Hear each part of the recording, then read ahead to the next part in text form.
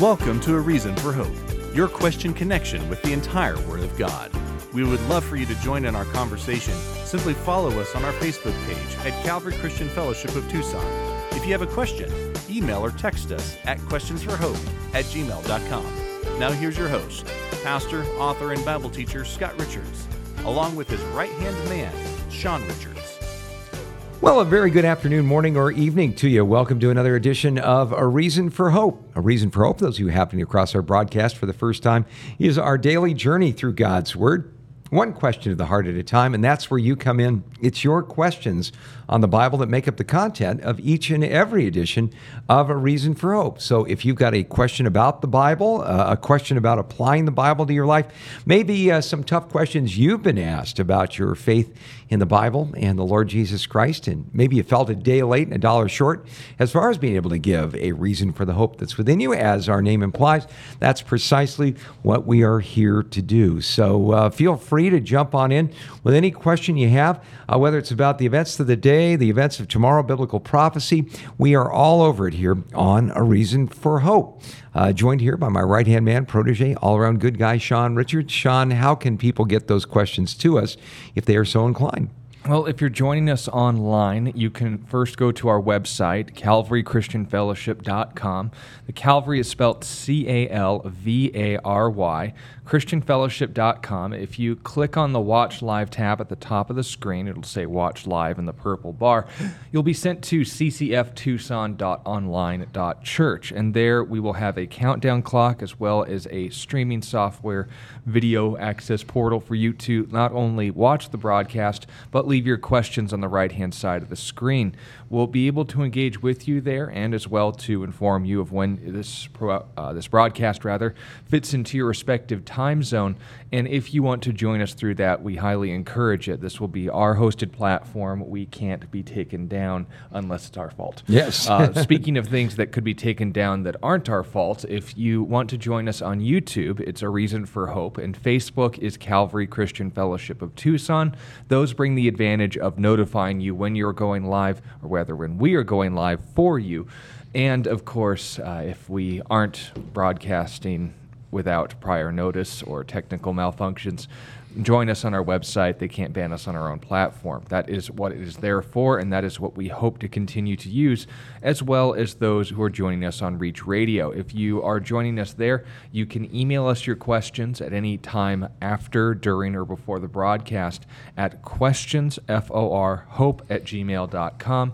If you join us on any one of our video platforms, it will be spelled out for you at the bottom of the screen. Hopefully that will be accommodating. But note that the standards for the questions we'll be receiving and answering will be, of course, sincere Bible questions. Sincerity means you want to hear the answer. The Bible is ultimately the goal in what is being asked, that the crux of the question, pun intended, will lead us to the Bible as the answer rather than outside of the Bible. And of course, if it's asked in the form of a question, you'll get bonus Jeopardy points if you phrase it in the form of a question. Right. So with all of that being said, remember that our website, calvarychristianfellowship.com, is the main ministry medium place where you can send your questions to us. Our email address is questionsforhope@gmail.com. Our YouTube page is A Reason for Hope, and our Facebook page is Calvary Christian Fellowship of Tucson. Give us a like, subscribe, or bookmark us. You'll be able to engage with us from 5 to 6 p.m. Mountain Standard Time every single weekday. That's right. So, when we start off with a word of prayer and see what, I guess, the Lord has in store for us, and also making a point as well, real quick, current events report. There is a certain, I guess, glorification of brothers and sisters in the Lord. We also want to pray for as well. Can we notify our audience about that? Yeah, there was a really sad note that was passed along. Pastor Scott and his wife, Nancy Cox of Colorado, Calvary Chapel, Windsor, Colorado, passed away on the 4th of July in a car accident. Obviously, the fellowship there is devastated. We know that Scott and Nancy have entered into their reward, but we just want to include them in our prayers. And if you've got a prayer chain, a prayer team in your church, please be lifting up Pastor Scott and Nancy's family and the church family there in Windsor, Colorado. So let's go before the Lord. Father, I thank you, Lord, that when a tragedy like the one we just found out about takes place, Lord, we're reminded of some really important things. The time we have on this earth is not an unlimited resource.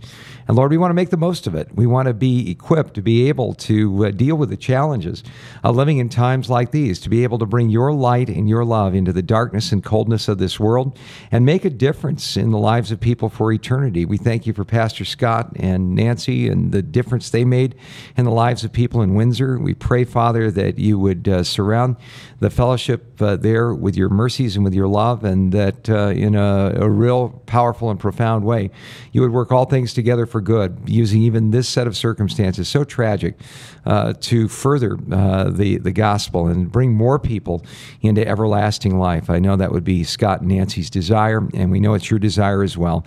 Please bless this program. Bless the path of conversation we go on. May we represent you, not only in what we share, but even the heart that we share it in. We pray, Father, for those watching and listening, that you would give them a receptive heart to be able to receive your word implanted and allow it to produce a crop 30, 60, or 100-fold of what's planted. Thank you that we can give this to you in Jesus' name. Amen. That is true. Now, we'll be waiting to receive your questions and keeping an eye on our social media platforms where they can be posted. But we also want to give priority to an email question that was sent to us that, well, quite frankly, is preaching to the choir. This is from Jody, who wants to know, how do we reconcile Genesis chapter 6, verses 1 through 4, where the daughters of men bore children to the sons of God, with the implied asexual state of angels? That is what Jesus mentioned in Matthew 22 and verse 30. We'll read both passages in a moment. Were the sons of God supernatural beings, like demons? If so, these former angels were not made with sexual organs and could not participate in procreation. By the way, I've since changed jobs, leave work at a time where you can answer on the radio. Couldn't with my other job. Have a great one. Well, thank you for the question, Jody. Glad you can join us live. Yeah, this famous Nephilim question is definitely one that meets the rounds as far as the regularity of questions we answer on the broadcast. It's almost like our ministry bingo. If we can mark out the questions that we could almost all but assume will get asked within a month's period of time, this would be the one in the circle, because you can always guarantee this will be asked at least once. When it comes to the issue of the Nephilim, obviously there are two main approaches that people take towards the Scripture in order to understand this very curious section of Scripture. And of course, we don't use the emphasis of interpreting the obscure at the expense of the plain. We want to start with the plain information and then work our way back to the obscure. So when it comes to the different views that people have regarding the Nephilim, or the fallen ones, the sons of God, went into the daughters of men. They saw that they were beautiful, and they took wives for themselves. It's essentially a matter of which words in that sentence you're going to place greater emphasis on. And then here's the kicker: not just what you'll emphasize in the text, but your conclusions then should be examined with other texts. Right. Now, starting with Scripture interprets Scripture. Yeah, Hermeneutics 101. Yeah. But Herman who? Hermes. The first position is that, and this is, of course, our position as well as, I hope, yours, the Nephilim were influential people in the ancient world that were produced from the compromised relationships between the godly line of Seth and the ungodly line of Cain. That's how we would identify the sons of God and the daughters of men. It would then set a precedent going forward for how unequally yoked relationships would result in devastating spiritual compromises in the future. The reasons we would come to that conclusion, and again, starting with a plain reading of the text, and by the way, we're not just going to isolate or strawman the position that we disagree with. We've taken the time to know that as well. But Genesis chapter 6 and verses 1 through 4 begin with these words. You want me to read it? Yeah. Absolutely, go ahead. It says, Now it came to pass, when men began to multiply on the face of the earth, and daughters were born to them, that the sons of God saw the daughters of men, that they were beautiful, and they took wives for themselves of all whom they chose. And the Lord said, My spirit will not strive with man forever, for he is indeed flesh. Yet his days shall be 120 years. There were giants on the earth in those days, and also afterwards, when the sons of God came into the daughters of men.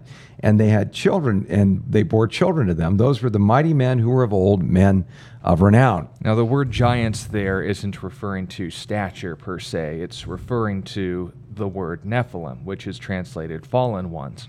Now, these men of renown, these influential people at this time before the flood, which takes place in chapter 7, is of course important to note in the timeline. But just like going forward, what would be the first key biblical support for our interpretation? Not just Genesis 6 and 7, but Genesis 4 and 5. Right. Because what happened in Genesis 4, it was the murder of Abel at the hands of Cain, and the showing and demonstration of the apples, I guess, not falling too far from the tree. Yes. There was the individual who was talented in musical instruments speaking to his wives, first moral compromise, and his name his name was Lamech. I think you're speaking of Jabal is the one that was the musical instrument guy. Lamech was a guy who composed a song for sure, but it was basically a song saying if Cain is going to be avenged 7 times, then Lamech is going to be avenged 70 times, and he bragged about killing a kid for mouthing off to him. So we see this escalating state of violence, which is why Genesis 6 and verse 5 notes that wickedness prevailed greatly on the earth, that the thoughts and hearts of men were only evil continually, and it even grieved God that he had made man because of the state of this world. Yeah, in the plain reading of Genesis chapter 4, literally every descendant of Cain that we find in there is either not a good guy or is not specified as being a good guy. And just like in Genesis chapter 5, where you see the line of Seth, we call it the godly line of Seth, because the names that are given to individuals in the godly line of Seth tended to indicate a relationship with God. Seth was a person who called upon the name of the Lord. And in contrast to Lamech, who is seen as sort of the epitome of what the ungodly line of Cain was all about, who do we have in Genesis chapter 5 as sort of the epitome of the godly line of Seth? We have several, but Enoch would be the most prominent. He'd be sort of the anti-Lamech in that he walked with God and was not, for God took him.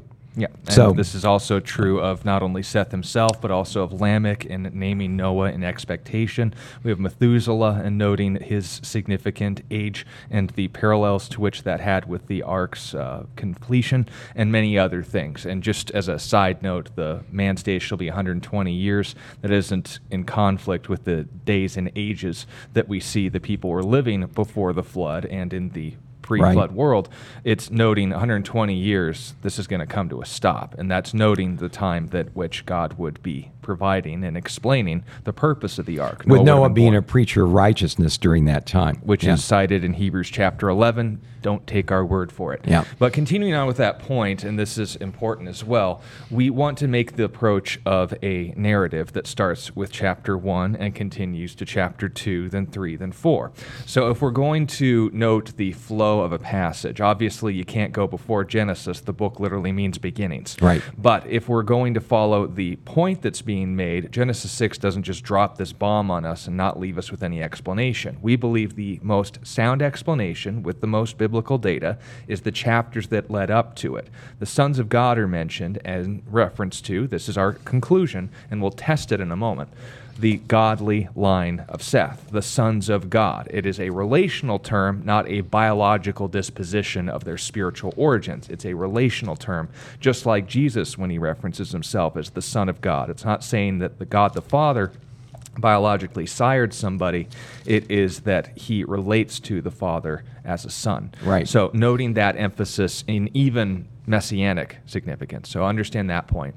The daughters of men, obviously, if there's going to be children born, a girl has to be involved. I grieve that I have to explain that, but it's still true today. Yep. The ungodly line of Cain would be identified as such, and the offspring of these compromised relationships are what we're referring to as these fallen ones, that the giants aren't referring to their demonic hybrid nature resulting in some theogony, ripoff of Kronos and Gaia producing the many-armed and eyed giants of the ancient world. These are just prominent people, which the passage then goes on to explain. And we also see that word mentioned elsewhere in Scripture, post-flood, which will be important for the alternative view. Right. In the book of Numbers, chapter 25 in particular, we're noting that the compromise of Israel with Moab is the reason why this would be told to them in the first place, that the moral compromises they were making in engaging with these Midianite and Moabite women were, of course, in pagan rituals that involved reproduction, let's say, for the sake of the audience. Yeah, so this is in a sense a shot over the bow. It's saying that the idea of unequally yoked relationships, the sons of God and the daughters of men, was something that really hastened the destruction of the ancient world and would be something that came within a gnat's eyelash of even wiping out the people of Israel later on. And is further condemned in Scripture as well. So we have a conceptual consistency, a historical consistency, and we can examine it as well. When, for example, we look at the first attempt to enter into the Promised Land, what was the majority opinion, the 10 out of the 12 spies, when they reported the state of Canaan at this time? Who did they describe as being there? Yeah, they said the Nephilim were there, and we were like grasshoppers in their sight. Now, if the Nephilim is, and this will tie into the alternative explanation in a moment, referencing these demonic hybrids that should have been wiped out in the flood, was Noah not perfect in his generations, which we'll explain more in a moment, or is this describing someone's relationship with God rather than the biological and spiritual state of their parents? So note the point. You wouldn't come to that conclusion if you hadn't pretty much made up your mind that we were talking about some kind of human demon hybridization going on. So. And again, Jody, you made this point in your comment as well. In Matthew chapter 22 and verse 30, there's an observation made by Jesus, but we won't necessarily get to that yet. We want to first give the counterexample and use that as a response to it, the critical examination of some conclusions that don't pass biblical muster in our eyes. So note, again, just to repeat the points that have been made, our position on the Nephilim is not that these are demonic hybrids or monsters or giants or anything like that. Yeah, the mentality is that Satan wanted to thwart the idea of Messiah coming into the world, which is true. Which has been true from Genesis chapter 3, when God gave the prophecy that the offspring of the woman would come and crush his head.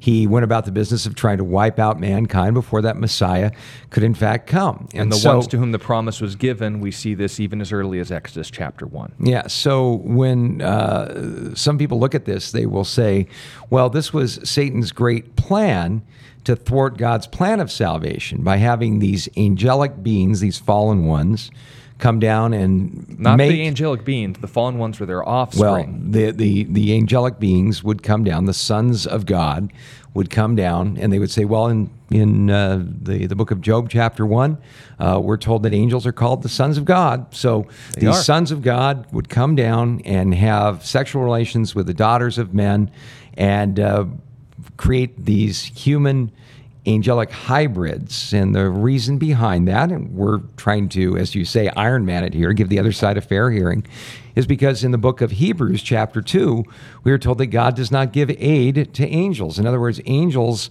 are not capable of being redeemed by God. And so they would say that because of this plan to make humanity unredeemable by having them be half men and half angels, that is why the flood took place. That is why Noah was called perfect in his generations.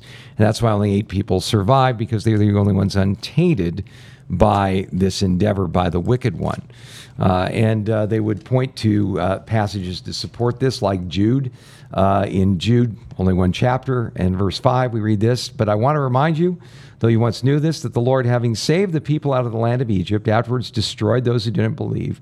And the angels who did not keep their proper domain, but left their own abode, he has reserved in everlasting chains under darkness for the judgment of the great day, as Sodom and Gomorrah and the cities around them in a similar manner to these, having given themselves over to sexual immorality, and gone after strange flesh, are set forth as an example, suffering the vengeance of eternal fire." Well, they would say, well, see, these angels went after strange flesh. That's why God intervened and destroyed the ancient world with the flood. And they'd also cite 2 Peter 2 and verse 4 to support this as well, that they were bound in chains of darkness until the appointed time. Right. Now, there's a few problems with that. I can count 4. Yeah. So what's problem number 1? Well, Jody gave it to us in Matthew chapter 22. Jesus made an observation when he was challenged about the absurdity of the resurrection by the Sadducees. The context of the conversation was on the supernatural status of people post-resurrection and their marital relationships in previous lives. So notice, marriage is in mind here, relationships in the spiritual realm, in heaven. And Jesus makes the point of clarification. Have you not read the Scriptures? Which, by the way, was a huge diss to his audience. Yeah. They had read the Scriptures, in saying that when in the resurrection, they are like the angels, which neither marry nor are given in marriage, but are like, notice, the angels. Yeah. So if the point then stands, there's a truth statement being made here from a spiritual authority, as I guess minuscule as Jesus. Yeah. He made the observation that angels do not marry. And like in the book of Malachi, chapter 2, one of the purposes of marriage in God's eyes is the production of godly offspring. It would be an inaccurate understanding of a righteous angel's view of marriage. Now, this is to their credit, the position that we don't hold. A righteous view of a spiritual entity's view of marriage that would produce offspring. So the conclusion then is made that angels are not sexual beings. They're not physical beings. They're spiritual. Thus, they lack the apparatus to reproduce. And of course, the argument on the other side is, and again, we're acknowledging both ends here, these aren't righteous angels. These are unrighteous angels, which ends up actually creating 2 problems in the attempt. And here's the big problem with saying that these are unrighteous angels. The people who take the fallen angels cohabitating with human women, first of all, it doesn't say they raped them or just had sexual relationships with them. It says they took them as wives, which really flies in the face of what we read in Matthew chapter 22. The other part about this that is fascinating is the term sons of God never refers to fallen angels, right? The only fallen angel that is mentioned in Job chapters 2 and 3, or 1 and 2 rather, is Lucifer, who is made distinct. Satan, yeah, and it says in Job chapter 1 that the sons of God came before God, and Satan was also among them. There's a distinction between Satan and the sons of God. The adversary and the accuser did not have a relationship with God that the other angels had. Right. Now, if you're going to infer into the text, you're going to commit what's called eisegesis and say, well, there were demons in there too. That's not what it says. It only makes one distinction between the sons of God and the enemy, the adversary, the accuser. That's what Satan means. Right. So you have to assume a lot of what you're trying to prove rather than prove what we are not willing to assume. The other issue with this, and again, building on the point of the claim that Matthew 22 and verse 30, Jesus' understanding of this spiritual nature regarding marriage is not available to angels, not participated in by angels, and is not supported in Genesis chapter 6, is then we would basically say is, and people who take this position, well, there's never a reference to human beings called sons of God. This is exclusively an angelic term. Your interpretation lacks biblical merit, to which we would turn to the book of Hosea, chapter 1 and verse 10, where it says, "Yet the number of the children of Israel," is that angels? No. Are those angels? No. "The children of Israel shall be as the sand of the sea, which cannot be measured or numbered. And it shall come to pass in the place where it was said to them, You are not my people. There it shall be said to them, You are sons of the living God." Now, if you're going to make the stretch and say, well, it doesn't say sons of God, it says sons of the living God, go sit in the corner. Yeah. But if, on the other hand, we're going to have an honest conversation about this and not just wave around our credentials, what else flies in the face of this? And again, I made the reference earlier. We're flowing in a conversation.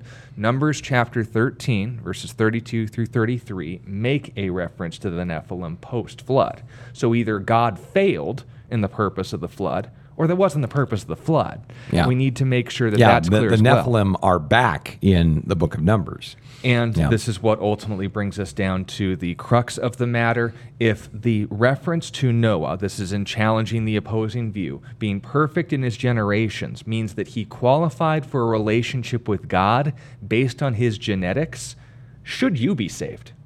Were your parents Christians? No. Well, I have no connection whatsoever to Abraham, Isaac, and Jacob.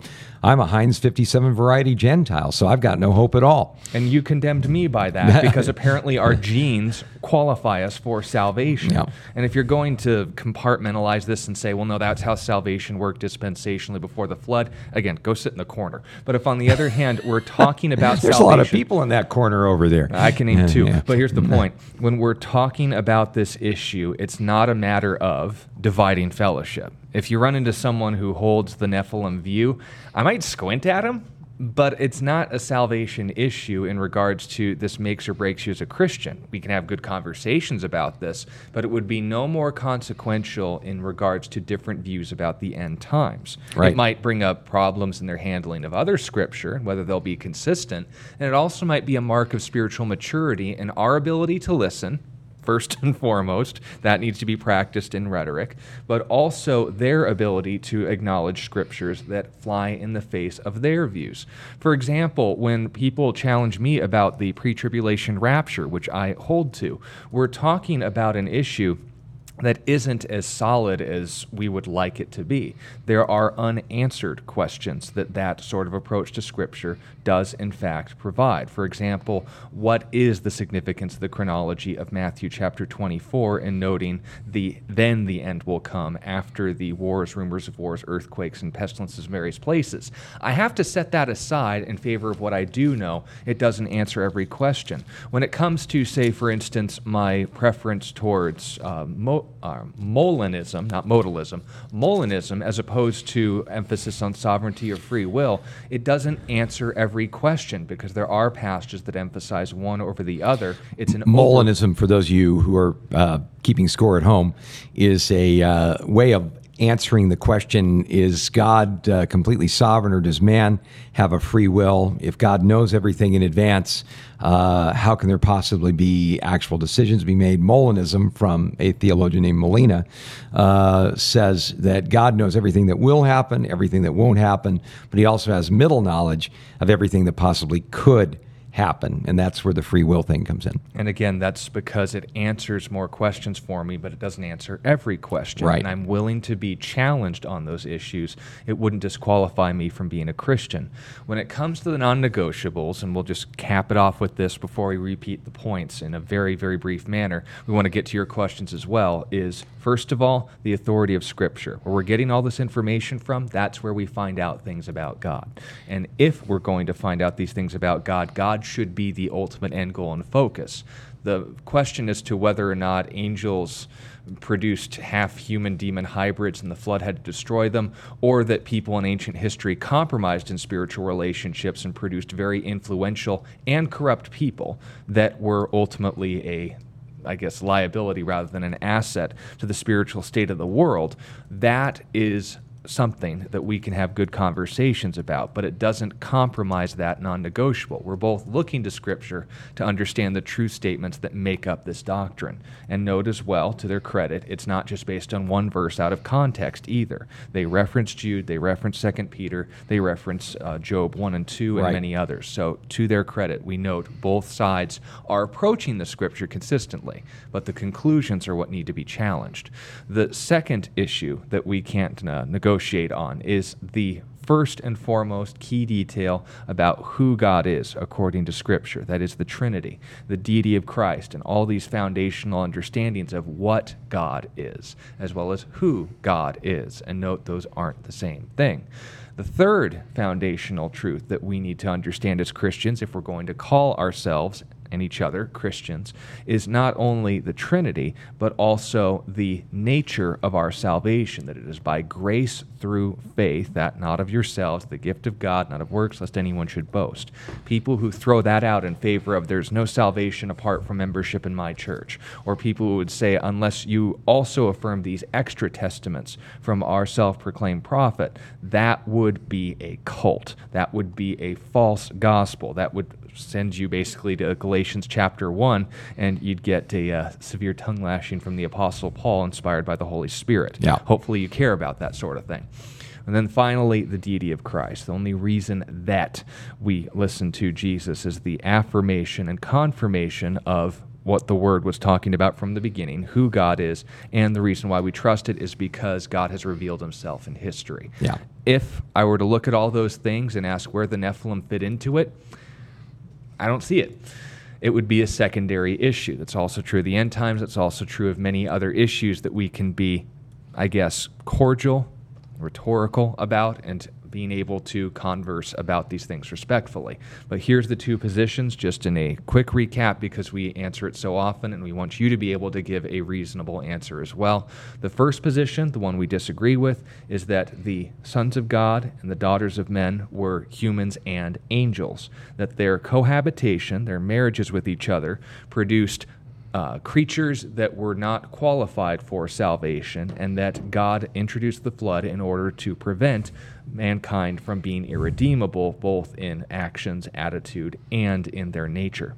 Yeah. And they would note those passages that we mentioned before to verify that. Our position, and that we hold to with hopefully clarified reasons, is that the sons of God were the godly line of Seth mentioned in the immediate previous chapter, and the daughters of men are the offspring of Cain and his descendants in the chapter before that. That their compromised moral relationships are further detailed upon as far as the consequences that has for the spiritual state of the world in the book of Numbers, which is the historical record of the events that were following after Israel was given Genesis, and the specific history we're told therein, and we also test and examine and challenge the conclusions against it with those passages we mentioned. So, Jody, let us know if that helps you out. Anything more to say before we get to Neil's question? Well, actually, a similar follow-up question from Neil on our YouTube site. He asks, is Satan in Job the same being as the serpent in Genesis? Was the world already broken since the serpent was sinning before Adam and Eve? I guess to answer it this real quickly, Neil, it seems like the essence of your question was, when did evil enter into this world? Well, I think we can somewhat bracket the time frame where the fall of Satan took place, which took place before the fall of man, Neil. In the book of Genesis chapter 1, we are told in verse 31, then God saw everything that he had made, and indeed it was very good. So the evening and the morning were the sixth day.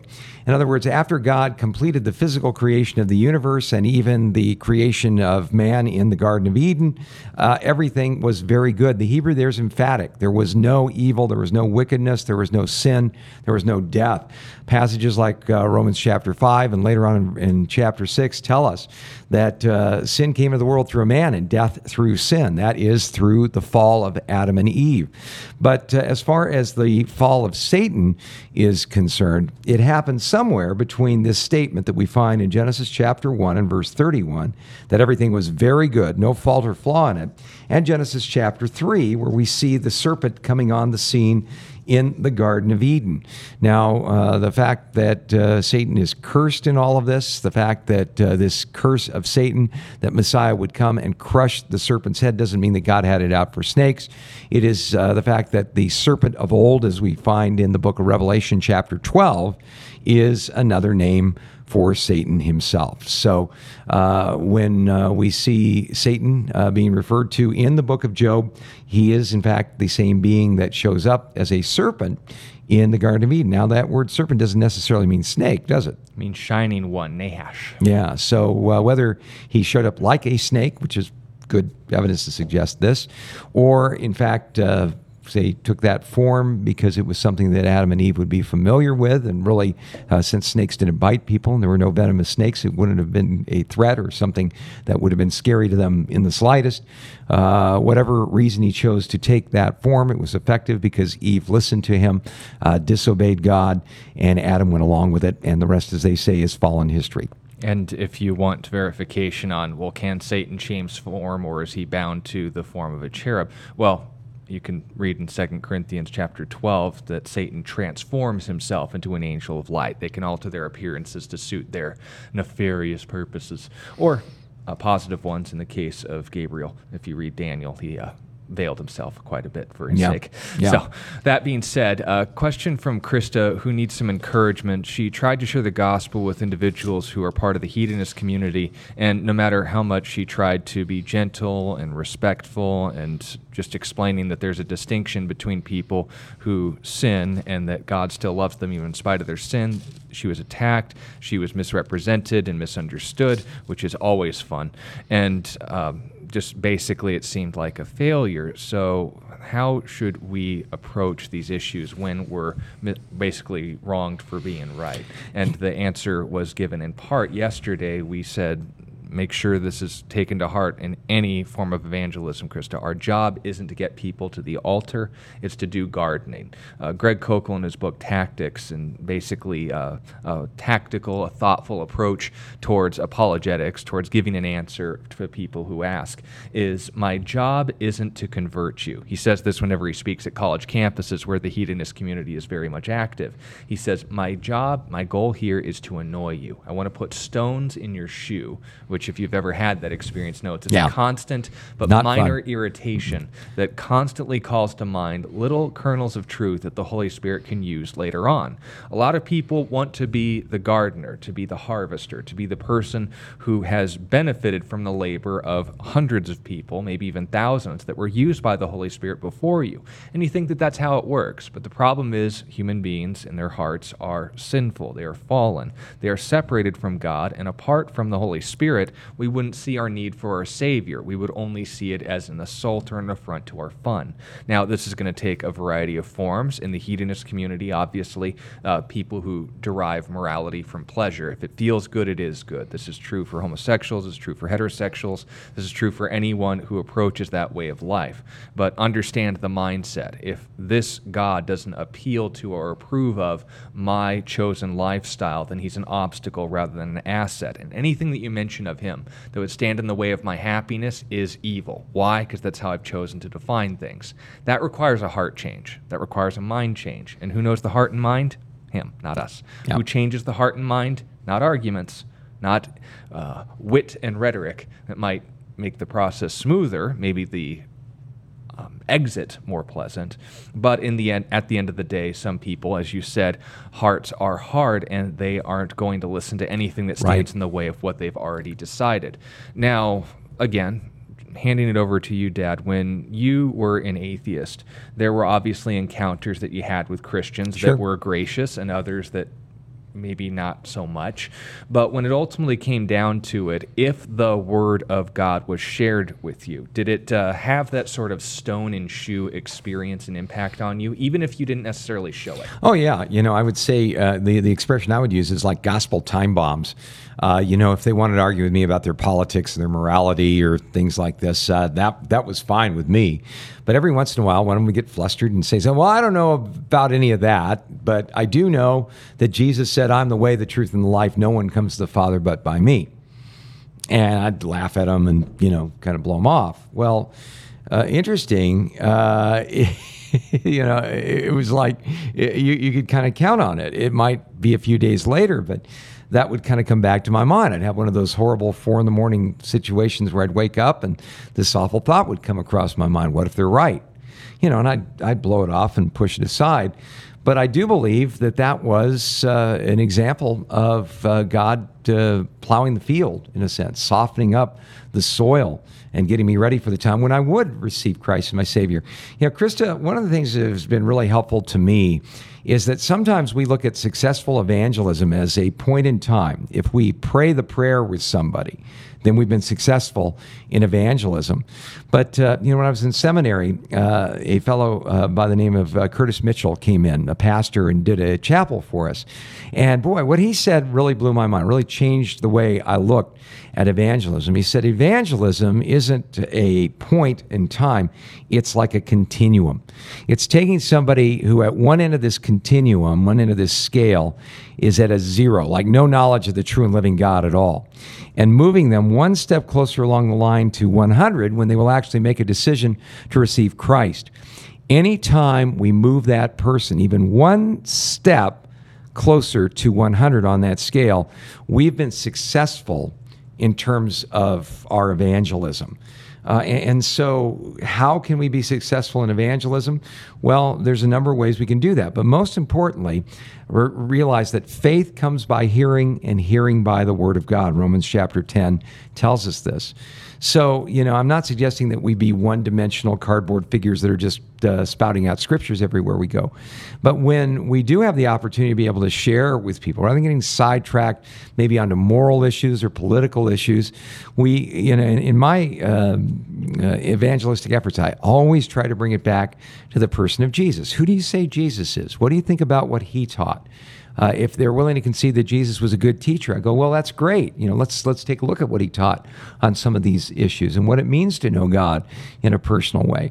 And so even if that person flares up and stomps and calls me names, and boy, on the internet, that's an easy thing to do, as well as sometimes in person, I know I've been successful because I've gotten the Word of God out to them. Curtis Mitchell, in that message I shared, Krista, said something that was really powerful. He talked about the parable of the sower that we find in the book of Matthew, chapter 13, the parables of the kingdom that Jesus taught there. And if you're familiar with it, it says that a sower went out to sow seed, and some of the seed fell on hard ground. The birds of the air came by and ate the seed. Some of the seed fell on shallow soil, and it penetrated, but it grew up for only a short time. But the sun beat down on it, and it didn't last because it had no root. Still others fell among the thorns, and it grew up, but weeds grew up with it and choked it out and made it unfruitful.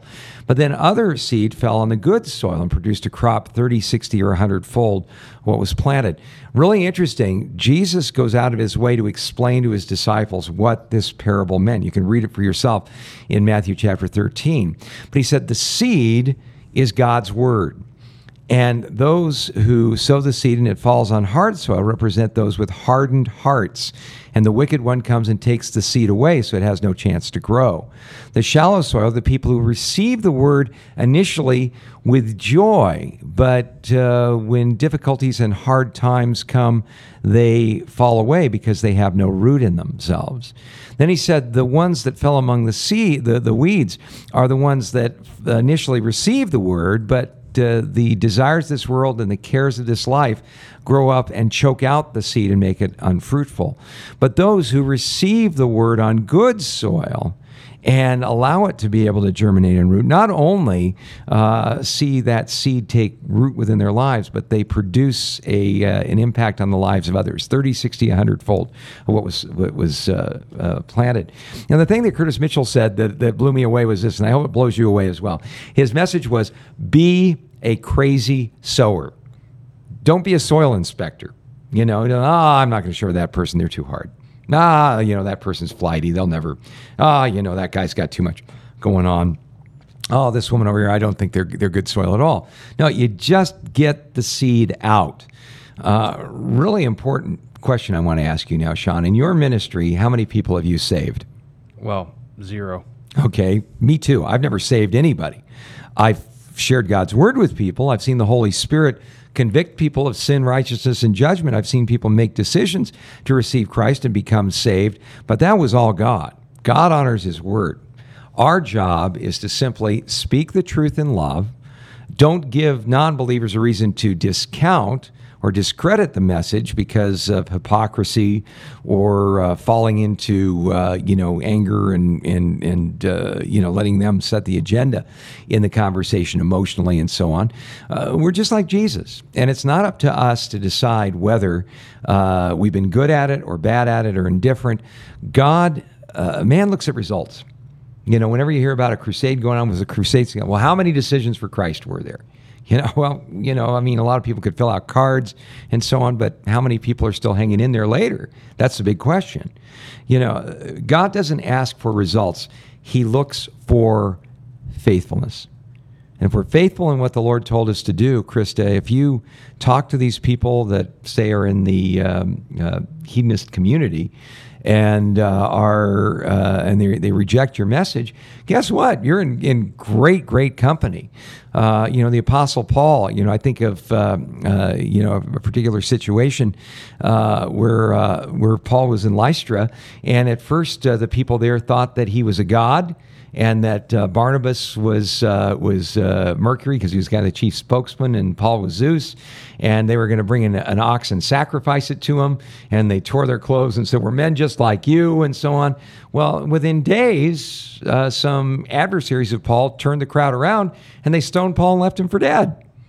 So, which was successful evangelism? Was that successful evangelism?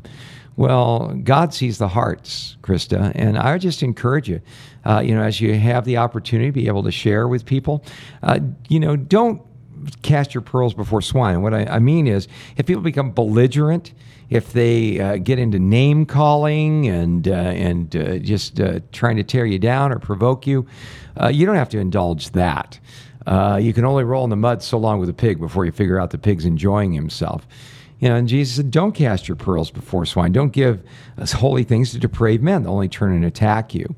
But when that starts to happen, a really helpful tactic, if you will, we talked about Greg Kuchel's book on tactics, is this. When someone starts getting hot under the cover and angry and starts throwing out the ad hominem stuff, just ask the question, why do you get so angry when the subject of spiritual things comes up? Has someone who identified themselves as a Christian maybe hurt you in the past?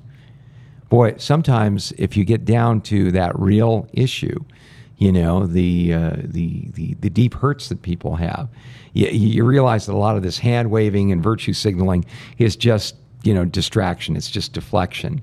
But if you can get down and talk to them because you care about them, and you care about the fact that maybe they've had a bad experience before, but you can point to them that Jesus isn't like that. He's very different. Well, then maybe you're going to get somewhere. And, when we stand before the Lord someday, I'm sure we're going to be shocked at how many people that we thought we really influenced for the kingdom of God, maybe didn't so much, and how many people we were absolutely convinced we made no impact on are actually there and grateful because we actually shared with them. Yeah, so regarding the encouragement you came for, two things that we'll leave you with. First of all, don't judge or measure your success or failure to the kingdom of heaven based on even necessarily how well people responded to it, because the best sermons were responded to with attempts to murder our Lord. He didn't make a mistake based on their reactions. He faithfully taught the gospel, and of course that was the foundation of what he will answer to himself for as well as to us. So note that point. You didn't do anything wrong. The second thing is noting this: what you just experienced are the foundations of what makes the lionesses and lions of the kingdom of God. The people who are out there and willing to be humiliated, willing to be tongue-lashed, and basically given the riot act for trying to do the right thing. The person, not just who goes through those things, but experiences them and uses it as kind of fuel for the fire, so to speak, and saying, well, I don't want that to happen again. I better know what I believe next time. I better start looking up some fast answers. I should start with maybe this community in particular because I have emotional association with them. Or read a book like Greg Kuchel's book. Yeah, just use that as emotional energy. What you just went through has laid the foundation for some of the best evangelists, Bible teachers, and apologists out there. But it all depends on how you respond to it. So that's the encouragement. You haven't done anything wrong, and what you're going through has produced very good fruit in the lives of people I even look up to and learn from regularly. But also note as well, here's the exhortation: make sure that you respond to this properly. Don't use it as motivation to avoid future conversations, but be better equipped for them in the future. And hopefully that's a comfort to you as well. Yeah, and I would just add at the end there, Galatians chapter 6 and verse 9 says, "And let us not grow weary while doing good, for in due season we shall reap if we do not lose heart. Therefore, as we have opportunity, let us do good to all, especially to those who are of the household of faith." Kill these people with kindness. Krista, be an example of someone that doesn't return evil for evil. And as Romans chapter 12 says, you'll be driving them crazy. So, and you'll subject them to the wrath of God. So with that in mind, a question from Nina, who wants to know, will secondary issues be solved in heaven? Will we know everything? Or will some things remain a mystery and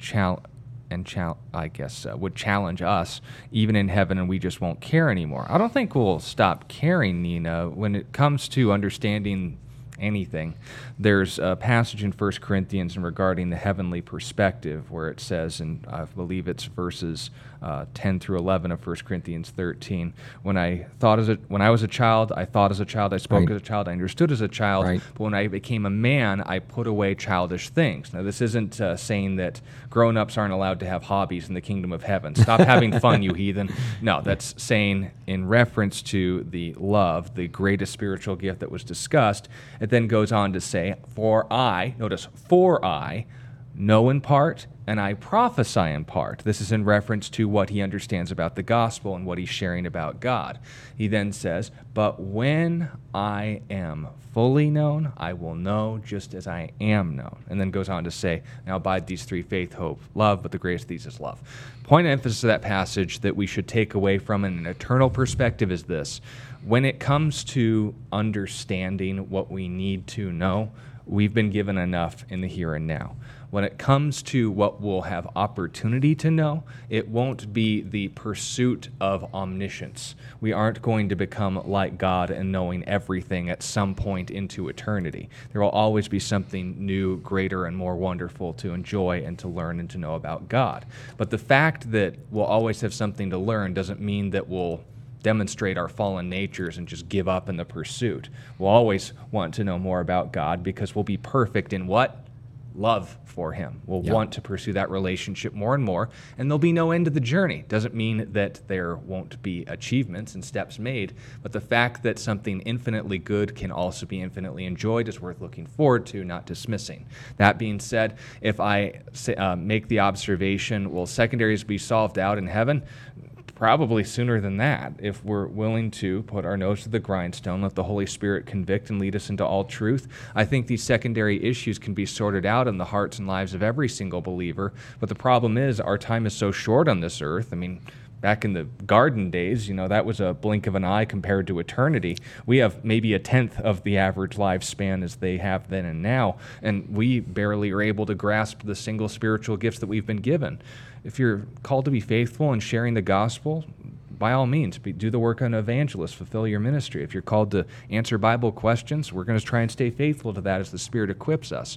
But if I guess, read my fallenness into heaven, and we do this all the time, but if I assume my attitude will be something I bring with me to eternal and heavenly glory, I probably would get discouraged and just give up after a while. I do that here on this earth. Who can know the things of God? But if on the other hand I ask, well, what would Jesus' attitude be in getting to know his Father if he didn't already know everything about the Father, since he said in the Gospels that no one knows the Father except the Son and whom the Son reveals. So note that point. The true statements that we do have are A, enough, but B, will be fully appreciated and pursued in heaven. Doesn't mean that we'll acquire every truth. That would be blasphemous. But it would be noting heaven's not going to be boring. Let's just leave it at that. Yeah. Hey, I wanted to get to a question that was asked before airtime. There was a story that ran and got a lot of traction on the good old interwebs, and you can understand why. The famous Georgia Guidestones.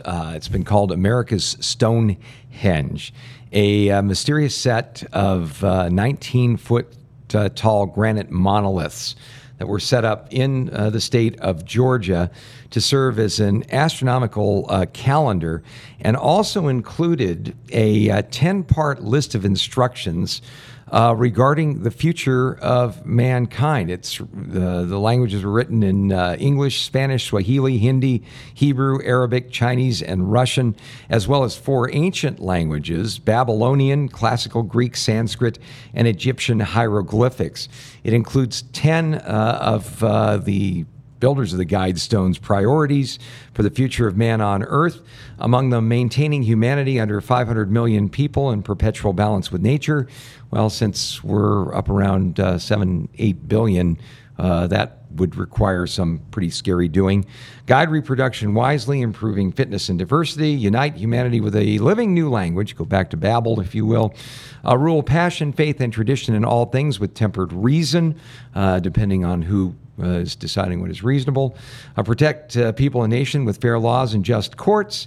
Let all nations rule internally, resolving external disputes in a world court. Avoid petty laws and useless officials. Well, that would require some real adjustment in our day and age. Balance personal rights with social duties. Prize truth, beauty, love, seeking harmony with the infinite, whatever that is. Be not a cancer on the earth. Leave room for nature. Leave room for nature. So this structure was unveiled in 1979, and to this day, nobody really knows who put them up or why. And because of that, obviously, conspiracy theories and things like that have run amok. Well, yesterday, apparently someone was really offended by them because they blew up a number of the stones, and they detonated an explosive device that destroyed a large portion of the mysterious structure. So the question is, are the Georgia monuments a harbinger of the Antichrist? Well, certainly there's a lot of things in the Georgia monument that a one-world government, a God of the Bible denying government, would certainly not have any problem with. The idea that we hear from, say, radical environmentalists that humanity needs to be culled down to a reasonable level, that there's just too many of us, and by any means necessary, this needs to happen, a philosophy called Malthusianism. That would certainly be something that would be the spirit of the Antichrist. But, as far as these things having any power or any, leading in to the actual coming of the Antichrist, I think there's certainly an Antichrist spirit that's involved with that. In the book of 1 John, chapter 2, we are told, you've heard that the Antichrist is coming. Even now, many Antichrists have come. This is how we know we're in the last hour. John makes an interesting statement. There's going to be one big A Antichrist, a last days world-dominating dictator who's going to come to power. I believe in the chaos that is going to happen after the rapture of the church. But till that time, he's got a lot of protégés that are producing his disciples and promoting very similar doctrine to his, but they are not the big A Antichrist. And these Georgia stones, I think they gave a lot of people the willies, but I don't think there's anything really particularly prophetic about them beyond the fact they reflect Antichrist approved priorities and moralities. All right, we got about 20 seconds, so I'm going to try and do a lightning round here. We got a few questions that can be answered pretty straightforwardly. The first was Goliath demon-possessed or demonically influenced? The answer is no. He's never referred to as such. He was just a big guy. Yari wants to know if the cherubim are a quadrinity, and the answer is no. They do not have, and this is they don't share in essence. Yeah, they're four living creatures, not one angel with four distinct independent persons with exclusive attributes belonging to the cherubim. That would be that kind of definition. Then finally, Neil wants to know, in Job 1:7, it says Satan could walk. So how is he cursed if it says you'll crawl on your belly? That was a prophetic curse in noting it's also a euphemism for being utterly humiliated. So hopefully that helps you out. God bless you. We'll see you tomorrow. You've been listening to A Reason for Hope. Thank you again for joining us as we continue our journey through God's Word, one question of the heart at a time. Until we meet again, we would love to connect with you. You can text or email your questions to questionsforhope@gmail.com. You can also find out more about our ministry at calvarychristianfellowship.com. And be sure to join us next time on A Reason for Hope. A Reason for Hope is an outreach ministry of Calvary Christian Fellowship in Tucson, Arizona.